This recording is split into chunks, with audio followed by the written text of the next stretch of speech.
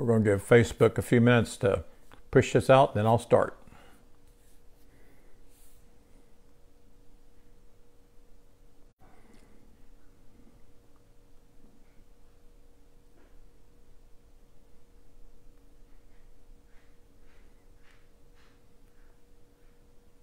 Hello, Linda. You're our first attender today. Thanks for being here. All right.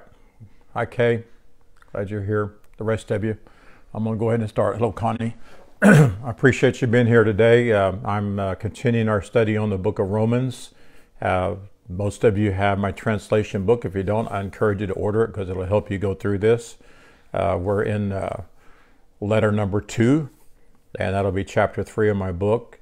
And those of you that receive my transcripts, I made a mistake and I put Romans 2, 5 through 6, but it's Romans 2, 1 through 6 that we're going to go through. So I will recorrect that on the transcript and upload it today. But I'll just go ahead and start teaching this from verse 1.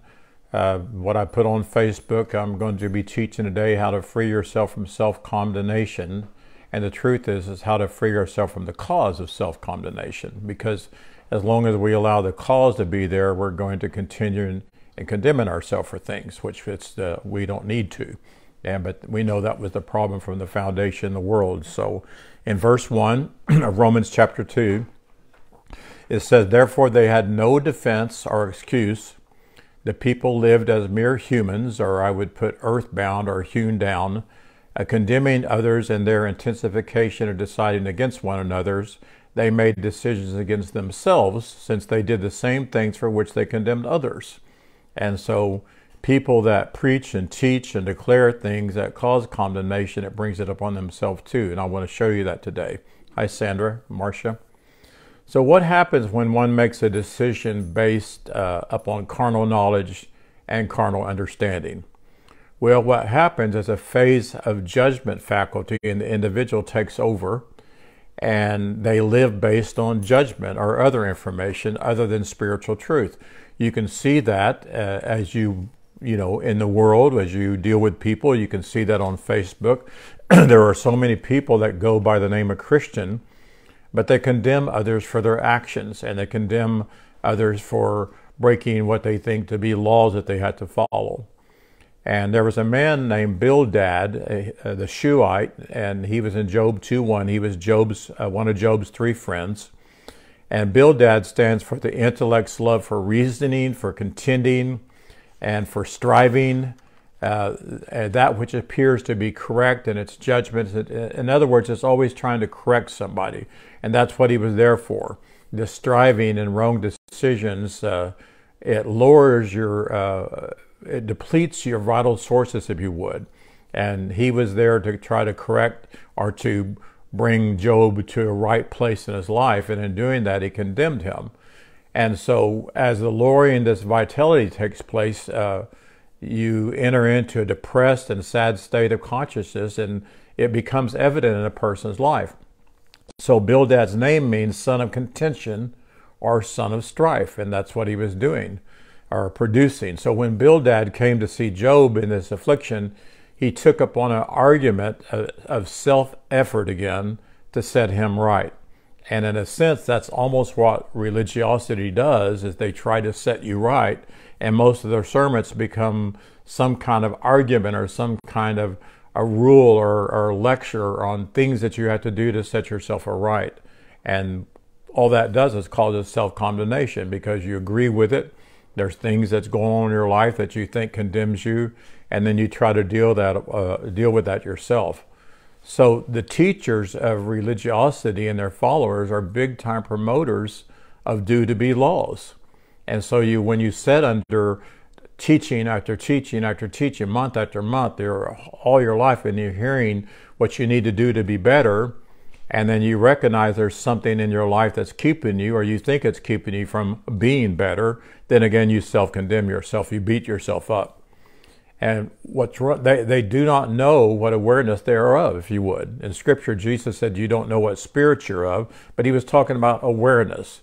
And these people that came after him, came after other people, their awareness was after the Mosaic law, the due-to-be laws. And so the week of this writing, which is this week, or this teaching that I'm doing today in America, there was a 50-year-old Roe versus Wade ruling was overturned by the Supreme Court, which happens to be the highest ruling branch of our government. And I was amazed and I was saddened to see posts made by Christians.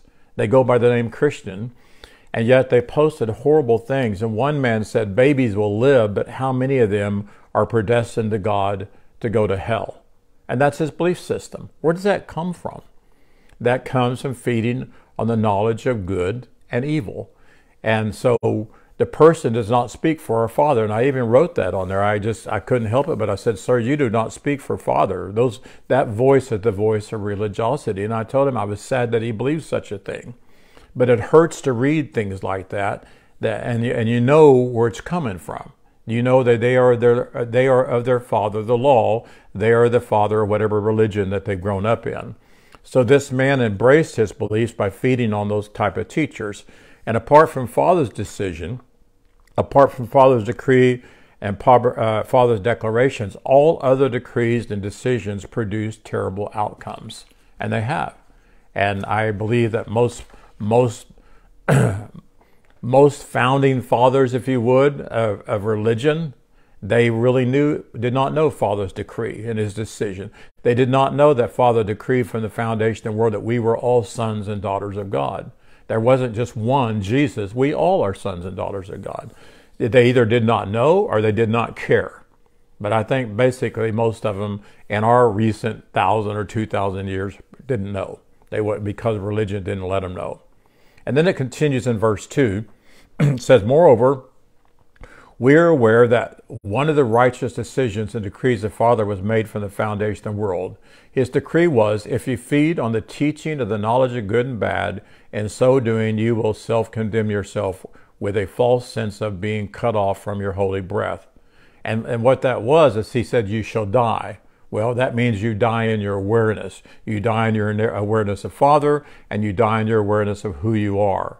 And so this produces a dying, and it says basically you shall exist as dead. They were not physically dead. They were only dead in their awareness. So according to this truthful decree, the consequences were against them in their debased practices, which they performed repeatedly and habitually. They followed the ways of the flesh. They went to the realm of the dust realm, if you would, for pleasure or whatever, and it always brought them condemnation because they knew within inside of them that did not fit their character and that was not who they were. So there was a self-condemnation in there, and that's why the first race of Adam said, I'm naked, I've lost your life. Then it says, verse 3, those who decided against one another should have taken inventory of the lives of the others and also their own lives. Did they think they would escape the effect of the consequences? Because when you judge people, you condemn people, then there are consequences. When you're always trying to improve yourself to please God, there's consequences. There's nothing wrong with improving yourself. There's nothing wrong with feeding feeding on the truth to improve yourself. But if you're trying to do it to please God, then you're wrong. Karen just said, I've been reading Romans, but it's so negative. Well, don't read that translation. Get my translation. It'll help you. So last night, as I was studying, I was thinking of Abel. Abel's brother, Cain. It's actually spelled K-A-I-N, but his name means possession. It means acquisition. It means which draws to himself, to its center, and selfishness. So Cain represents a dust dweller, represents people that is all about themselves and they're always trying to get things for themselves. Cain refers directly to that part of that human-minded conscience that strives to acquire and strives to possess, not knowing that it already has all things that pertains to life and godliness. And haven't most of us been there a lot of our life? We were giving to get. We were serving to get. We were serving to please God. You know, I grew up in a church was always about if you give enough, you're going to be able to drive nice Mercedes and all these things. And it's that same personality right there, that way of living. And what's interesting to me is he was a toiler of the soil. What does the soul represent? What does the soul make you think of? Remember the name, Donnie, do you remember the name of the Canaanites, what they really meant? Dust dwellers, right? Right. Dust dwellers. So it means that they're more in an earthly dominion. They do all their toil in the earth. It's all carnal. The Philistines. Excuse me. And Canaanites means the same thing. So Cain spiritually pictures the physical body, if you would. Paul would call him the flesh. So Cain's slaying of Abel represents the killing of the body selfishness, if you would. When the body demands possession of all resources, it reduces existence to basically a material living. When all we think about is having this and having that, then basically you're like that Madonna, that song, I'm a material girl. You know, you become a material person and you're after that. And even when you go to your churches, you're still thinking materiality. You're thinking, you know, if I please God, I could have this, I could have that, whatever it would be. So when the selfishness of the body has killed the impulse of the soul, which is spiritual, then it declines to this material existence and it loses all hope of higher understanding and higher desires. Because my desires are spiritual desires today. And I know your desires are too. And so what takes place then, there's no more pleasure in living.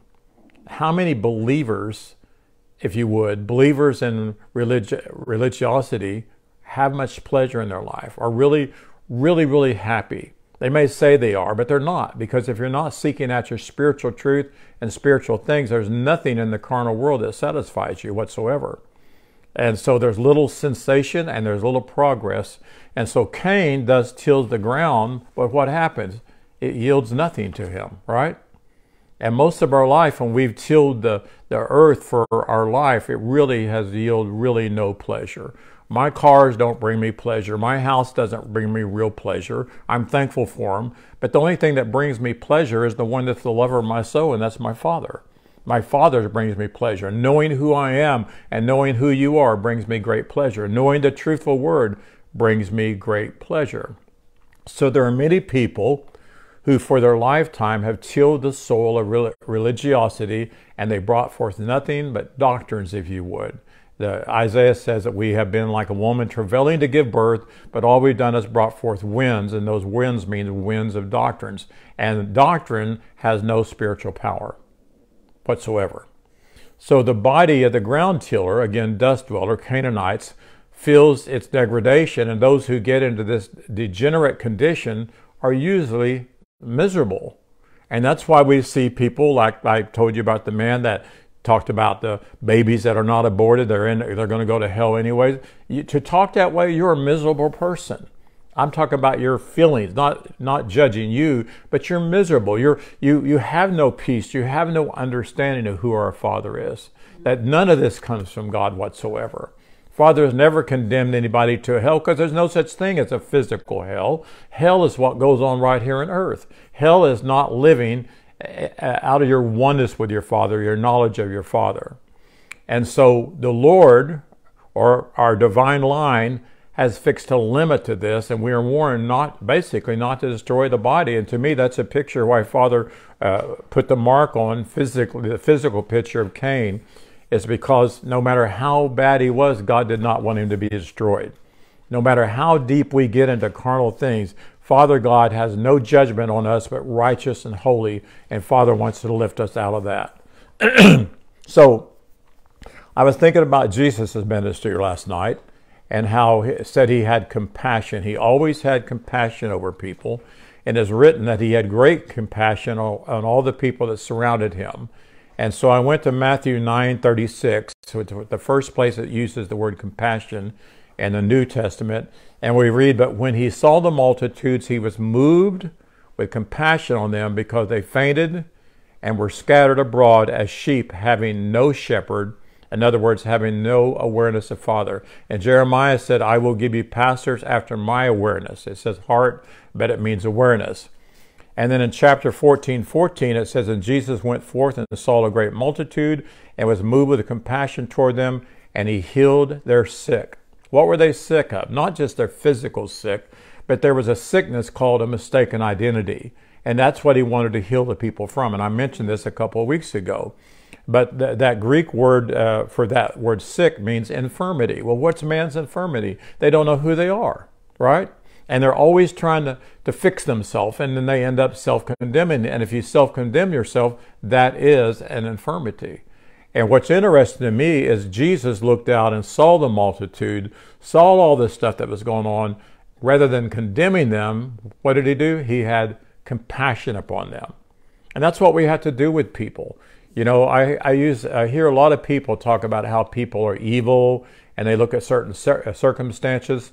But I'm telling you, I'm in the place today when I look at them, yes, I see what they've done. Yes, I think it's really horrible, but I have compassion on them because that's not who they are.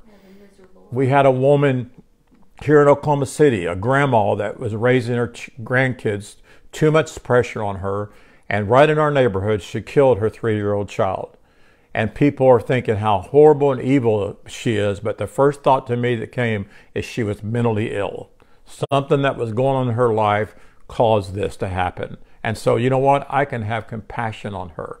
I can pray for her. She's going to be going to prison. But I can have compassion because something came into her life, some kind of pressure came to her that caused her to do that. And I do not call that evil. I just say it was bad. She did something bad, but we've got to understand the cause of it. And that's what I'm doing here is I want to talk to you today about not getting rid of your self-condemnation, but getting rid of the cause of self-condemnation, right? It's just like sickness and disease. Most of the time, doctors are dealing with the symptoms and they're not dealing with the cause because they're not allowed to in their system. So again, when Jesus saw the multitudes, he was moved with compassion. And yes, he healed them of their sickness, but his ministry was to heal them of their infirmity, which was they didn't know who they were. So the real infirmity when embracing the Mosaic law and the mistaken identity was the consequences of trying to please Father. One of the first things you've got to do, hi Kathy, the first thing that we've got to do is stop trying to please our Father. And most of my life in Christianity, I was always trying to please God, and many times I did not feel like I was very pleasing. So when I didn't feel like I was very pleasing to Father, then what did I do? I condemned myself. I blamed all the bad things that happened in my life because I'm not pleasing to the Father, or I'm not giving enough tithe, or whatever the list goes on, and we've got to stop that. And again, the word compassion came from the New Testament 4697 word, and it's really interesting. If you're taking notes, it's spelled APLAGCHNIZOMAI. And my wife will give you $100 if you can pronounce that. The pronunciation, in my understanding, is Splenga Nid Zomahi. And it means to have the bowels to yearn. That's what it means, to have the bowels, the very inward part of you yearning for those people. The Bible says that Jesus looked at Jerusalem. What did he do? He wept because he was sad. He came to help them. He came to bring them the living word, and yet they wouldn't listen to him. Michael just wrote the sacrifice of something. That's true. We've got to stop doing that. We don't have to sacrifice praise. We don't have to sacrifice anything to please Father. So in the awareness of Father exists an eternal tenderness and a mercy for his children. The Bible says in Psalms 145:8, I was looking at it last night, it says Jehovah is gracious and merciful. Now, when we think about merciful, it doesn't mean he's shown us mercy because he should punish us, but that's his nature. And so spiritual compassion is characteristic of love, and mercy prompted by an understanding or an awareness. When I can project on people what I receive from God, that they have the same thing, then I can be compassionate for them. When I say they're the same as I am, they are righteous, they are holy. That's why I put on my car tag, you are holy. And I'm so much enjoying seeing people look at that and their expressions on their face. And like I said, I would like to be in there hearing what they're thinking, but everybody needs to know that they are holy. So a compassionate awareness sees error, but does not condemn it. Would that be right? I'm compassionate, and I see error, but I do not condemn them. I do not say they're going to go to hell for that, or God's going to punish them for that. Or a hurricane came to New Orleans several years ago, and religiously infected people said that's God's judgment on them. Well, that's not correct. And so Jesus said, "Neither do I condemn thee. Go thy way, from henceforth no more live out of mistaken identity." That's in John 8:11. And so he lived out of what he believed. He lived out of who he knew he was. So Father and Jesus and the Apostle Paul, you never saw them condemn people for their mistaken identity or the consequential mark missing. They may have brought something up, but they always gave the answer. But this is not you. This is not who you are. And I looked up Webster on the word condemn, dictionary, and it means to pronounce to be wrong.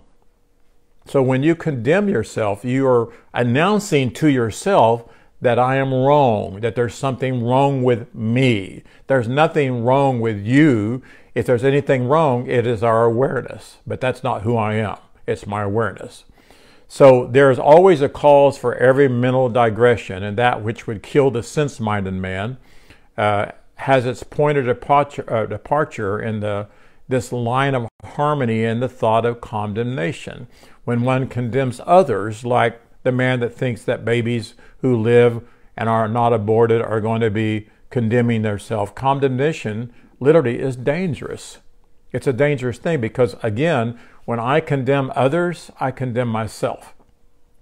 Romans 1:1-3 basically explains the consequences of the first race of man's self-condemnation, and sadly we continue in that same arena ourselves. And I assure you, I was thinking about this yesterday, there is not a pastor, there's not a teacher, there's not a religious professor, there's not a person that uses their mouth to declare the Word of God with condemnation, that they're not condemning themselves, because they know inside of them they're doing things that do not represent their true character and nature. Would you agree with that? Every preacher that stands up and teaches the law and brings condemnation, they literally are standing there condemning themselves.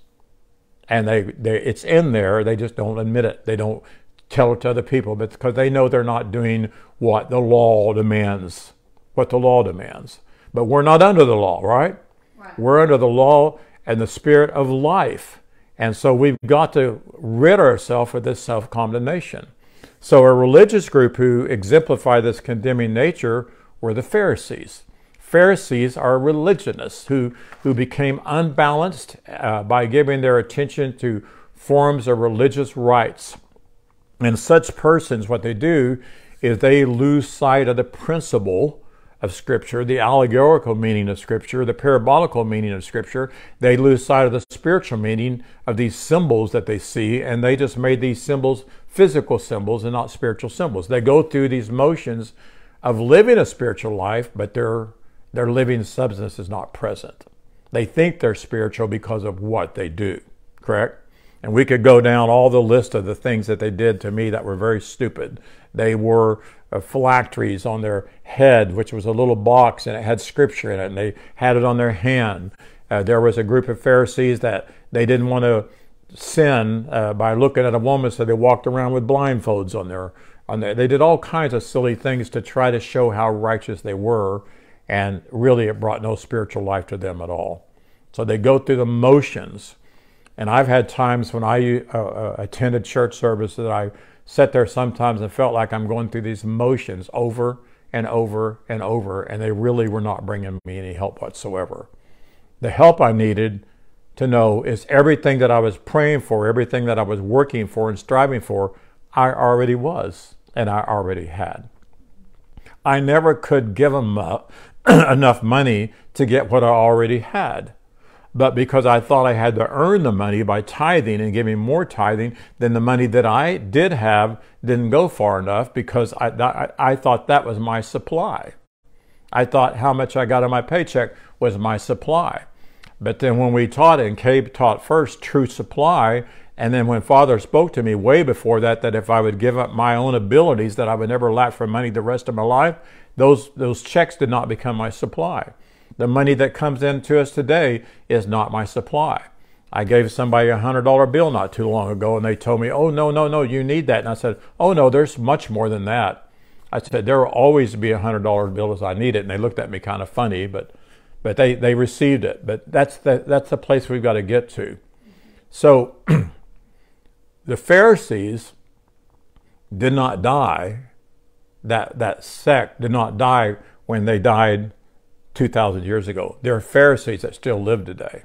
In fact, the Pharisees today are more today than there were in the time of Jesus. But they've changed their symbols, if you would. They don't sacrifice the animals, and they don't have the altar to go to and all the stuff that they did back then. But they've changed their symbols. Standards of life and actions for Western evangelical Christianity people have undergone many, many transformations. The ways of worship has changed, and the ways of doing things have changed a lot. But the manifestations in the realm of forms are found everywhere you can go, on every side. And so the omnipresent Father, our source, God of Abraham, Isaac, and Jacob, is forgotten, and there's tens of thousands of symbols of him that are worshipped today. There are saints. The Catholic Church has so many saints, it's unbelievable, and people worship them. Comforter messengers that never wanted to be worshipped were worshipped. Buddha is worshipped. The Hindu gods were worshipped. Even Jesus is worshipped. And he never wanted us to bow down and worship him. He was a man. He was a man that never left his original birth state. He was the only one at his time that was totally in tune with Father God. And I've said this many times, the phrase only begotten means the only one that stayed in its original birth state. And what was his original birth state? He was in perfect contact with Father. All those babies, and thank God, I believe there's going to be a lot of babies that will not be aborted. I know it's still going to happen, but all those babies in their mother's womb, they're in contact with Father, and they are birthed in contact with Father. I feel goosebumps on me just thinking about that. But when our children came out, they were in total contact with God, but as time went on, they lost their awareness of that because they didn't have parents that could teach them that exactly. And then they begin to be fed religiosity. Then they begin to find out that they're just sinners saved by grace. And the list goes on, and they kind of lost their awareness of contact. But my kids know they do today. Thank God I was able to teach them that. So in Mark, I'm not going to read it, but Mark 7, 1 through 13, you can look at this and you can see where all these forms of worship and how they change things. Instead of worshiping Father, they worship the symbols, if you would. Jesus said the Pharisees made the living word of Father non-effect by what? Their traditions.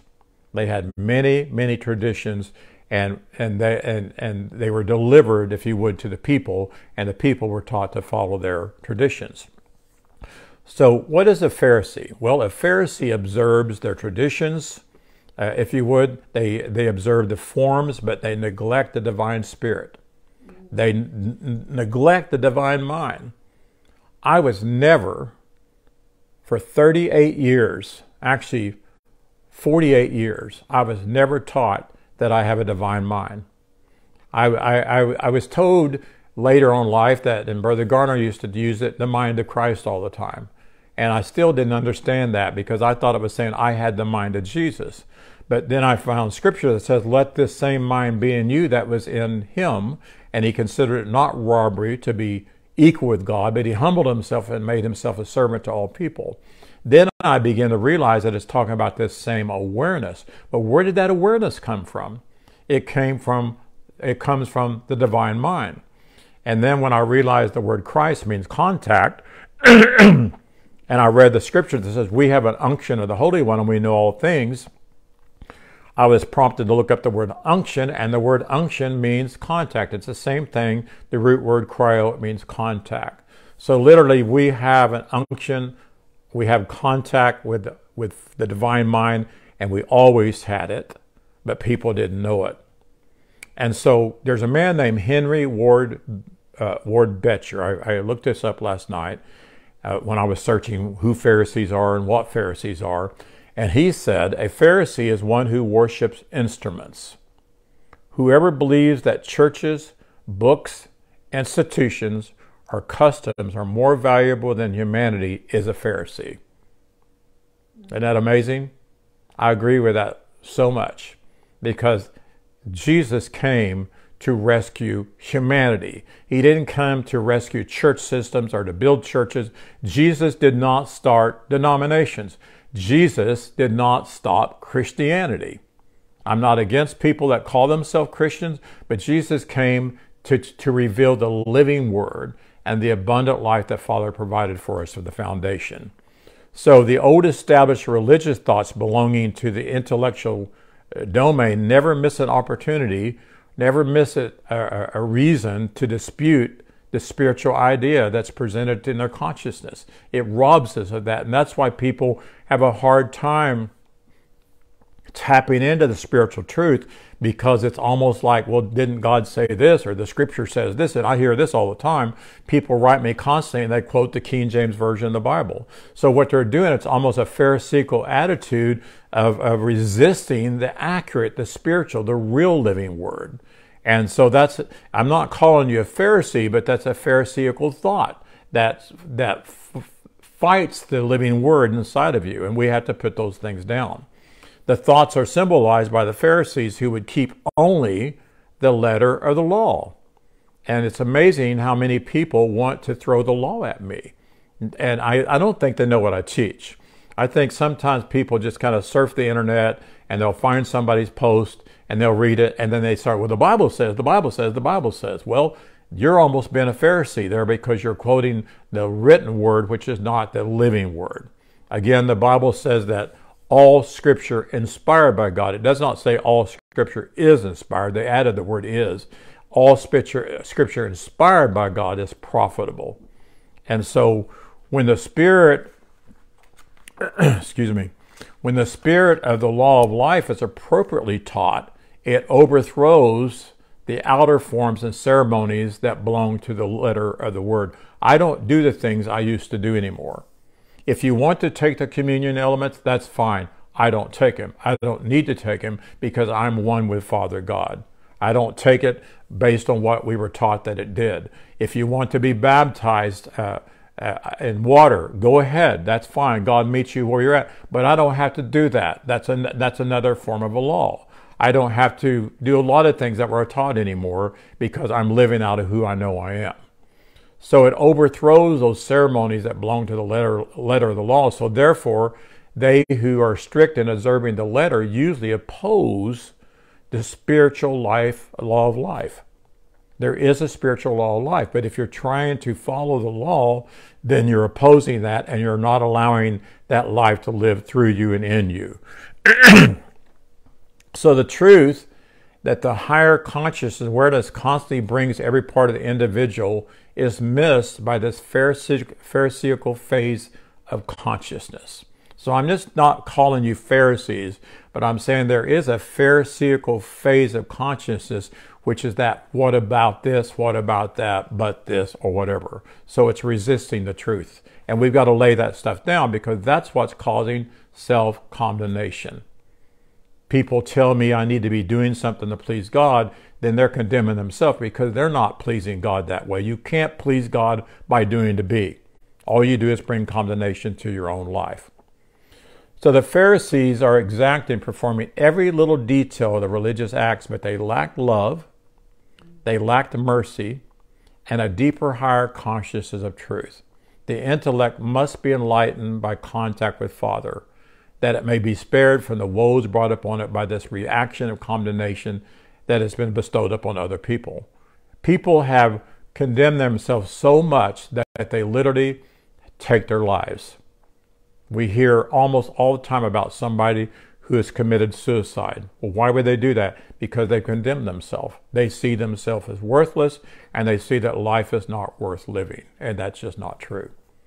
And I can hear people say, but Roy, I have things in my life that don't fit who I am. I'm eating too much ice cream. Well, quit fighting that. You were never told to fight that, because the more you fight it, the more you give it a power. I'm telling you, if you follow me very much, you know I love ice cream. And right now, with my heart problem, my liver problem, I have to stay off as much sugars as I can. And every once in a while, I'll start thinking, man, I want some ice cream. Man, I want some ice cream. Then I start feeling bad about wanting it. And then I want it even more. So what I do is I just lay it down and I don't worry about it. and I go to another source that gives me the same satisfaction that's good for me, and I quit condemning myself. Because the moment I'll say, I can't eat ice cream, what happens? I want the ice cream. You know, the word diet to me is another thing that produces condemnation, because we say, I'm going on a diet. Well, what is a diet? Oh, I can't eat carbohydrates. I can't eat chicken. I can't eat this. So there's a condemnation to that, because I want to eat it. I want to eat a filet mignon. I want to eat baked potato with lots of butter and lots of sour cream on it. And I want the bread, and I want all that. So that, in a sense, causes self-condemnation, because I feel bad because I can't quit eating that. Right, Donna? It makes you feel bad, doesn't it? So what we do is we lay all that down. We don't fight it. We don't worry about it. We don't go confessing it all the time. But we turn and we eat the truth, if we would. We eat what's good for us. And spiritually, what's good for us is the living word. And so we don't move into that dark side, if you would, of trying to condemn ourselves. So the intellect must be enlightened by contact with the divine mind. That's something that we should constantly think about all the time and meditate on, how we have the divine mind. I've been watching some videos on meditation, and people meditate on a lot of stuff. But one thing I think about the most is I have the divine mind. I have the same mind of God. I have the same mind that Jesus possessed, and I have the same mind that's in all people. And how awesome that is to realize that I am in total contact with the divine mind.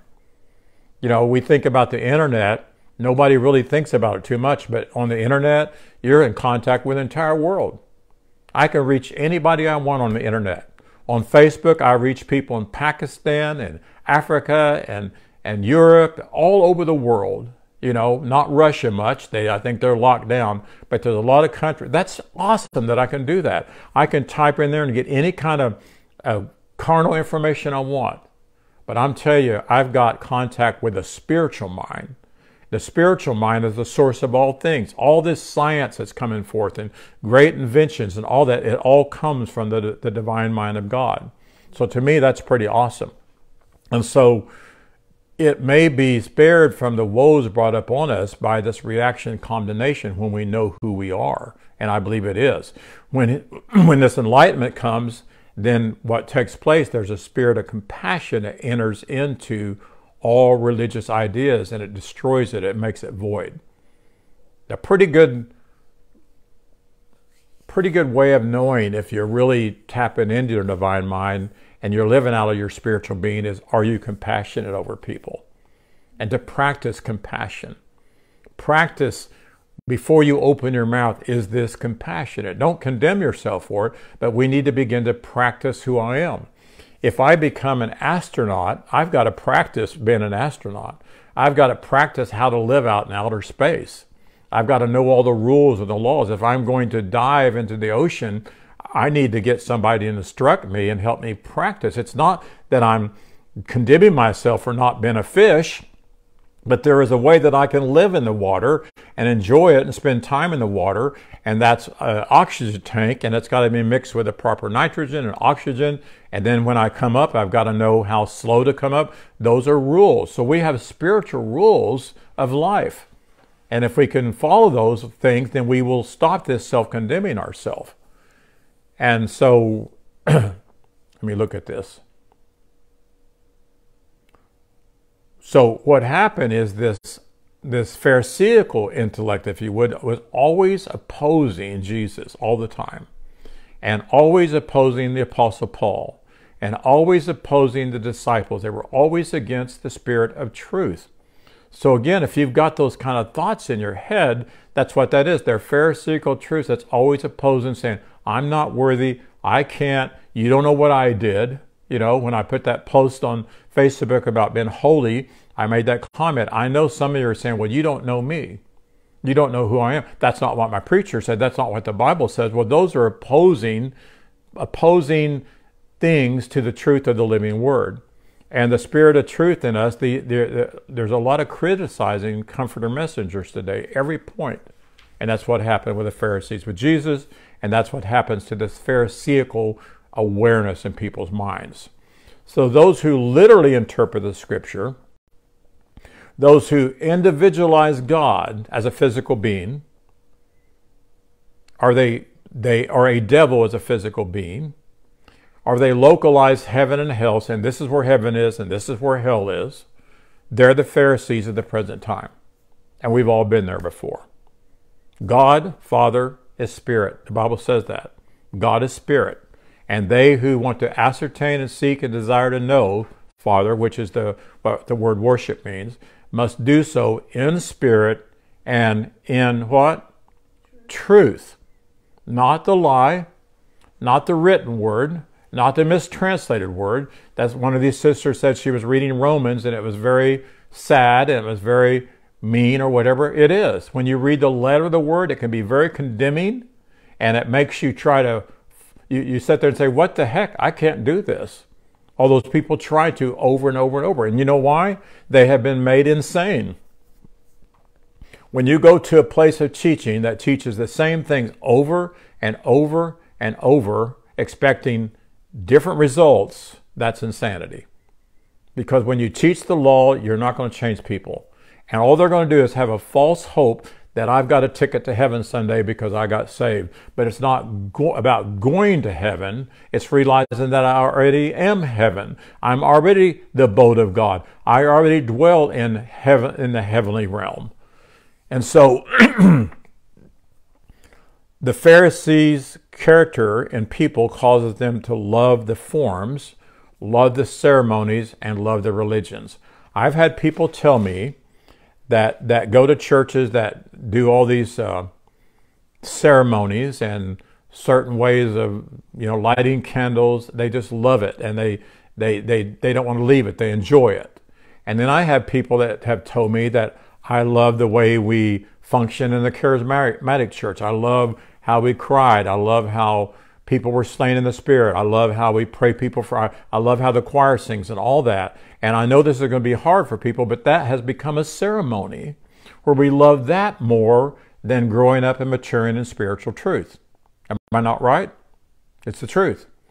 And so the Pharisees and people refuse to go deep into the inward consciousness to receive with meekness the engrafted word of God that's able to rescue your soul.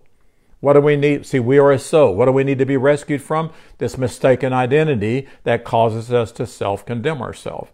I'm not saying you can't worship God and pray, lift your hands up and pray, but the true worship is in spirit. The true worship is to tap into your divine mind and learn spiritual things. The true worship is truth. And Jesus said, the truth will make you free, will cause you to experience your freedom. And if you will just look up the word truth, if you don't believe me, it says the not concealed word. And most of the word that we've heard most of our life was concealed with wrong translations and religious belief systems. And so the great lie that we need to be healed from, if you would, or made free from, is separateness. We see ourselves as separate from God. Because of the Trinity doctrine, we've seen ourselves as separate from Jesus and separate from Holy Spirit. And we are not. The Lord our God is one. And the Bible teaches over and over and over that we are one with God. Hosea said that we exist as the plural of Father. And I believe that with all my heart. So it is the Pharisee and a person that is ambitious for temporal healings, for miracles, for honors to ourselves, for people to love us. That's a desire for that. It's the Pharisaical thought that exalts and sustains personality. And look at me, because I'm doing this or I'm doing that, I'm greater than you are. And we've seen that a lot in ministries today and for many years. So if you, I'm going to read Luke 11:42 through 54 in just a second. I wasn't going to, but I want to read it. We can overcome this Pharisaical attitude in ourselves by receiving continuously new inspiration from the original fountain of truth, which is our Father. That's within us. And how do we do that? We refuse to be bound by old, worn-out religious thoughts, old, worn-out religious teachings. Every one of us have been involved in some kind of religious system that taught us the lie, and we need to not be bound by that anymore and be willing to lay it down. And I like what it said in the book and the movie Shack, when Mac came to Papa, which represented Father, and talked about, well, what about judgment? Or, you know, you're supposed to judge the world and all that. And Papa looked at Mac and said, how's that working for you? You need to ask yourself, how is your belief system working for you?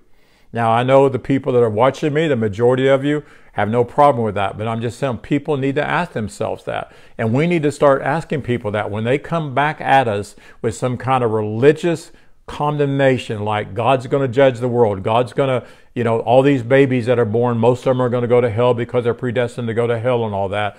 You need to say, how is that working for you? And how's that working for the people that you tell that to? So let's read this. Luke 11, 42 through 54. And Jesus is talking to the Pharisees. But woe unto you, Pharisees, for you tithe mint and rue and all manner of herbs, and pass over judgment and the love of God. That's the judgment of God. You pass over that and the love of God. These ought you to have done, and not to leave the other undone. Woe unto you, Pharisees, for you love the uppermost seats in the synagogues and greetings in the markets. Now, don't be thinking of just pastors here. Be thinking about your awareness, okay? Verse 44, woe unto you, scribes and Pharisees, hypocrites, for you are as graves which appear not, and then men that walk over them are not aware of them. Verse 45, then answered one of the lawyers and said unto him, Master, thus this saying thou reproachest us also.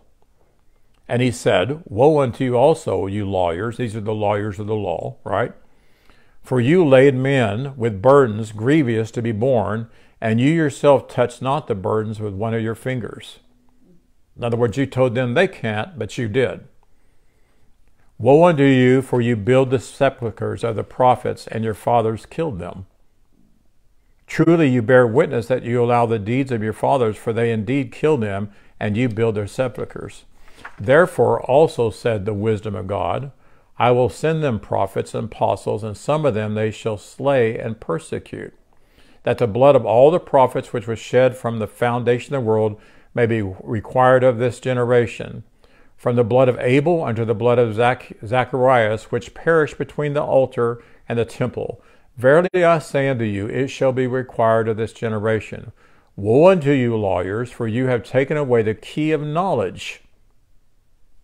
That's what a Pharisaical attitude does. It takes away the key of knowledge. You entered not into yourself. So they didn't enter into knowledge and understanding. And them that were entering in, you hindered. Think of that. Think of today, there's a great awakening taking place. Kay says it's the age of Aquarius. It's taking place spiritually faster than we can imagine, and yet people hinder that, and they condemn the comforter messengers that teach it. And then he said, these things unto them, the scribes and the Pharisees, begin to urge him vehemently and to provoke him to speak of many things, laying wait for him and seeking to catch something out of his mouth that they might accuse him. So is that not a Pharisaical attitude? And Jesus was explaining that. So Jesus taught that the kingdom of God would not come in a form whereby it could be observed externally. And yet the church world is still looking for that form. The disciples were thinking that he's going to bring the kingdom right now, and he's going to rule, and we're going to set it aside, and we're all going to rule. They thought it was a physical kingdom. And so it could not be observed externally, that men should not look here and there in the outer source, because where's the kingdom of God? It's within you. It's an awareness that you have. So the kingdom of God or of heaven is one being entirely right-wise with Father, knowing that they're right with Father, knowing that they're righteous. And what happens when you know that? It brings peace and perfection, and it brings joy. And I don't know too many people sitting under a religious teaching that have really a lot of peace and know that they're perfect and a lot of joy, except they know that if they die, they're going to go to heaven. That's about it. But they're just enduring life right here. The kingdom of God or the kingdom of heaven is all the same thing.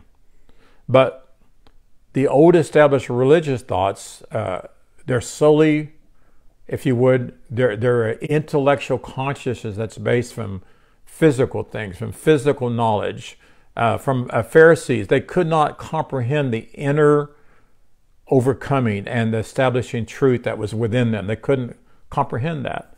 And I don't think they wanted to. I do believe that they knew that Jesus was their Messiah. I believe that personally, but they didn't want him. They didn't want to let go of the control that they have. And there again, we have preachers of denominations today and leaders of denomination that highly likely know some truths, but they don't want to go too far because they don't want to lose their people. I know preachers that know the truth about tithe, but they say if I tell them they don't have to tithe, they'll quit giving, and I can't afford that. I've heard that said. I can't afford to tell them that they're already righteous and holy because they may not come to church. I've not heard them say that, but that's that mentality. If we let you comforter messengers come and teach, we may lose our congregation. Well, no, you won't, because first of all, they're not yours. And we believe that there are people all over the world that are ready for these truths. I talk to them right out here in my world that I'm in, and I share with people at 7-Eleven, at Walmart, any place I go, and there's never been a time hardly at all, maybe one or two, where people rejected what I said when I told them that they were holy from the foundation and they were born that way. People want to hear that, and they need to hear that. So as soon as a carnally mindful person attains a certain degree of intellect and understanding, then what happens sometimes is they kind of become self-righteous, they become pharisaical, and that they're inclined to think that they have to have everything right now. And so they think, well, where's my, I want all the money that I could ever have. I want this, I want that, or whatever. And they think that's proof that they're demonstrating the kingdom of God in their outer life, and it's not the kingdom of God. Me having a castle and having everything I want is not the kingdom of God. Because if I have all that, but I'm not living out of who I am, then that's going to become a burden to me. I'm going to have to maintain it, if you would. I'm going to have to keep the money coming in so I can supply my needs. And that's not peace. That's not perfection. It's definitely not joy. So what we must do is learn to use the word of truth that is revealed to us, and Father is doing that today. Now, those who come into the spiritual understanding and practice spiritual truth that literally enlarges all truth, including scientific truth, they outgrow their old Pharisaical belief forms, and they're able to lay that down. They're able to stop worshiping those forms. They're able to stop desiring and wanting to go back to that stuff. Like the scribes, the chief priests, and the Jewish people's Pharisees, they ever sought to trap and destroy Jesus. As long as you're trying to trap and destroy a comforter messenger, you're still living out of a Pharisaical system. Always trying to say, oh, they're wrong, or trying to prove them wrong, or trying to trap them. I've had people try to trap me. Well, you know what? I can tell when they're doing that, and I'll just say, you know what? You're asking for all the wrong reasons. Until you're ready and you want to hear the truth, I'm not willing to get into this conversation.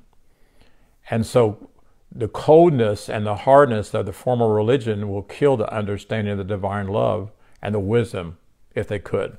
And that's talked about in Luke 20:19-26, and I'm not going to read that right now. But literally, so we see one who possesses the conscious awareness of this characteristic of the Pharisees is one who observes the letter of the law. And that's a lot of people today. Would you agree?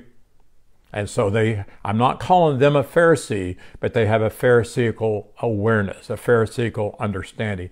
They lack understanding of truth. And Father wants everybody to hear the truth, because the truth will cause you to experience your true freedom. Jesus made us free. I still hear people quote all the time, the truth will make you free. No, it won't, set you free. Jesus set us free. With what Jesus taught, we should have read it and should have been set free. Once you understand it, then you're made free. In other words, you experience it. You know, Don and I lived in a nice house, not as nice as this house, but we lived in a nice house, and it was becoming more and more of a burden for me to keep it up and maintain it, and I wanted to be set free from that, and so we bought a new home. Well, when we were made free is when we moved into this home, correct? And we began to experience this home. It's one thing to be set free where the house was sold, but we were made free when we got the home. And so you're made free when you get the understanding. when you embrace the living word, the living word of truth. So, a Pharisee awareness, a person observes the law or the letter of the law and not the spiritual life, if you would. They lack understanding, and what they were taught and still teach produces the consequences of self-condemnation. Even though they preach the Mosaic law, they preach all the do to be's, they cannot do it themselves. Preachers stand in pulpits and preach the law, and they know they cannot do it themselves. I have a pastor friend that sometimes I would be where he was praying, and I would hear him praying, constantly asking God to forgive him all the time and to deliver him. And yet he would get up and preach things that people couldn't follow and they couldn't do. So what happened is, in contrast with only 2 commands that Jesus only gave us 2 commands, the Pharisees developed a system of 613 laws, 365 were negative commands, and 248 were positive laws. And by the time Jesus came, they had produced a heartless and a cold and an arrogant brand of righteousness. And they always added to it because the people could never, ever do what they wanted. Never. Who was it? Their young rich ruler that came to Jesus and said, I've done everything that the law, so he thought it was the law. What must I do to enter in the kingdom of God? And Jesus knew what he was saying. So he said, if you want a law, then sell all you have and give to the poor. He couldn't do it and he walked away. He wasn't obeying all those laws. He was deceiving himself. And Jesus knew that. So I boldly declare that if you embrace any manufactured religion, and all religions, man-made religions, I'm not against the church, but I'm talking about, or any people. I don't even like to say the church because that leaves people out. But if it's a man and manufactured religion, preachers, teachers, evangelists as such, or other persons teaching the knowledge of good or bad, you submit your life to Pharisaical teachings. I did that myself. And the consequences are dangerous because they rob you of your inward life and life more abundant. Jesus said, and I'm paraphrasing it, translating it, but Jesus said, a stiller of spiritual truth appears not but so that he or she might kill, steal, and destroy your awareness of your spiritual eternal life. However, I am here that your Zoe life be possessed by you in superabundance. Now, am I saying these people know what they're doing? No, they don't know what they're doing because they believe what they've been taught. They have the degrees, their master's degrees, their doctor's degrees. I've got 3 master's degrees and a doctorate degree, and some of those courses I took were Pharisaical. Most of them were pretty good, but some of them they were filled with the law. They were filled with the Trinity teaching, that the Father, Son, and the Holy Ghost is greater than us. But I'm telling you, it hinders the superabundant light that Father brought for us. And yes, Karen, it's filthy rags. And then I'm going to close here in verse 4 through 6. Rather than an abundant excellence of character, demeanor, and self-restraint in themselves, they chose to interest themselves in disdain and ignore the voice of their holy breath, the source that eternally supplied what pertained to spiritual and physical life, and would have brought about a reversal in their decision to feed on the teaching of the knowledge of good and bad. The result was self-condemnation and ill effects. Verse 5, accordingly, because of their callousness and stubbornness, because they did not reconsider their thoughts and feelings and desires, they brought upon themselves a strong sense of self-condemnation. It was a sense. They were not condemned, but they brought a sense of it. They experienced the consequences of resisting the righteous, loving instruction and protection from Father. And verse 6, which hindered every man, woman, boy, and girl according to their own choices and dead works. And that still goes on today, and a lot of stuff that comes from platforms of religious systems hinder every man, every woman, every boy, and every girl that's sitting under those dead works. So every minister who teaches from the knowledge of good and evil live a life of self-condemnation. They are constantly burdened with their downfalls and their mark missings. The more they teach against it, the more they're brought down. The more you hear it, the more you're brought down in your thoughts and your awarenesses. Then they fight that which condemns them, and the understanding, and so doing, they give it a greater power when it is not a power whatsoever. But they give that to them. That's pretty powerful. So what happens is we go and people, and I'm not mocking it, but people come to church, they dress up, they go to church, they sing, they cry, they feel good, and they even hear good sermons sometimes, because there's a lot of seeker-friendly churches that teach really good sermons. But still underlying in a lot of that is you have to do something to be this way. You have to do something to please God, and it wars on people. And so their so-called ticket to heaven does not bring them any peace. Because I know lots of people that have said the sinner's prayer and quote, got saved, but they're not sure if they die if they'll be with the Lord. Why would they think that? Because they're dwelling on things that they haven't done that they think they should, and they're dwelling on things that they've done in their past that do not fit the character of a son or daughter of God. And that condemns people, and it's something that it wars with them all the time, and it doesn't bring peace. What they're doing and what they've done in their past, like I said earlier, it's the definition of insanity. And you know, there are people in mental institutions that are there because of what they were taught in their churches. Because there's some pretty tough churches out there. Most of us go to churches that are pretty nice or have, but there's some that are really condemning and really tough. So I say it again, it is insane to preach and teach the law of doing to be over and over and over and expect different results with your people. If it would work, then you would have a church that you would never have to counsel people. You would never have all the struggles that goes on in churches, but it doesn't work. I grew up in a church for 38 years, and he wasn't so much sin conscious, but the law was still taught, the law of tithing, the law of serving, the law of pleasing God. And people came there that needed change, and they never changed. In fact, some got worse.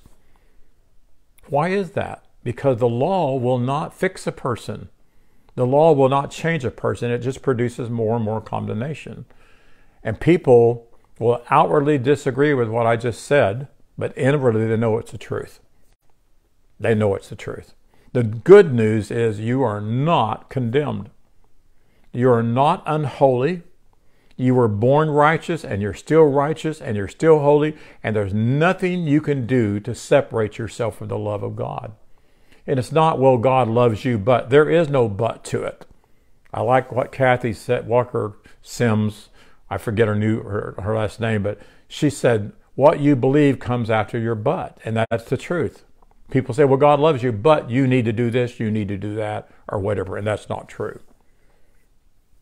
So, as Scripture says, as a person thinks in their conscious awareness, so is their life experience. My desire, my mandate is to help you change your awareness, to help. I'm not trying to correct you, and I know Kay can say this too. We're not trying to correct you, we're trying to correct your awareness. And if you'll come and feed, there's a great feast going on today. So what do we need to do? Let's go off those teachings that produce a strong sense of condemnation and separation from Father. It's just like me. I'm not saying I can't eat this food anymore. I am not eating food that's hurting my body. I've lost 50 pounds. I have to keep it all for my heart's sake, for everything, almost 50 pounds, 45 pounds. But so I'm going off high carbohydrate food because I know it makes me gain weight. And I know it's not good for me. My wife and I are going off sugar. We have probably stopped. We don't add sugar to anything. We don't add salt to anything anymore. Not because of a law, but because we know that it has hindered our lives. So we are going off of that. So if there's some teaching that's hindering you, then go off from it. I'm not telling you just to leave your church, but begin to feed on the truth, because maybe you might be able to help them in the future. But there are many comforter teachers on the scene today that can help you. And thank God for the internet. Thank God for Facebook. I mean, I'm amazed at how many people are following what we're teaching in Kaysville, and they're all over the world. So it's there, it's available. We have YouTube channels that you can listen to and watch. We have podcasts. I haven't updated mine in quite a while, but we have teachings on podcasts. There's all kinds of sources. We have books. We have scripts that we can send you. You know, I have a transcript club where I send transcripts of everything I teach to people that send at least $10 a month, and they get it every month. If you can't afford that, just tell me you can't afford it, and I'll send them to you. I'll be more than happy to message them to you on Messenger. But I'm so thankful we have this, and I'm so thankful we have comforter teachers in our life, and there's no reason why people can't find them. So I believe, personally, I believe there's going to be more comforter messengers that are allowed in church buildings around the world. That's what I'm believing for. Father, cause these pastors, cause these leaders to lay down their awareness and realize that there's more. Realize that their people need more. We can't just keep living in this world system that's pretty corrupt today and let it get worse and worse and worse. Righteous-minded people need to rise up and do what they're supposed to do, and that's take dominion over this earth. And we need members that can be made free by hearing the not concealed word. Jesus talked about it. Jesus revealed it. Paul came, and they killed him. Paul was raised up to be a comforter messenger, and he came out and he explained it to the world. And of course, it's been concealed by the wrong translations, the wrong teachings on it, but it's coming forth in a great way today, and people are beginning to hear the truth. So I appreciate you being with me today. If you came late in this, I encourage you to go back to the beginning and hear it all. I have a new, because of my profile, I'm able to see people, not who you are, but see how long people are staying on these messages. And some of you are missing a lot. So I encourage you to take some time and go back and hear the whole video.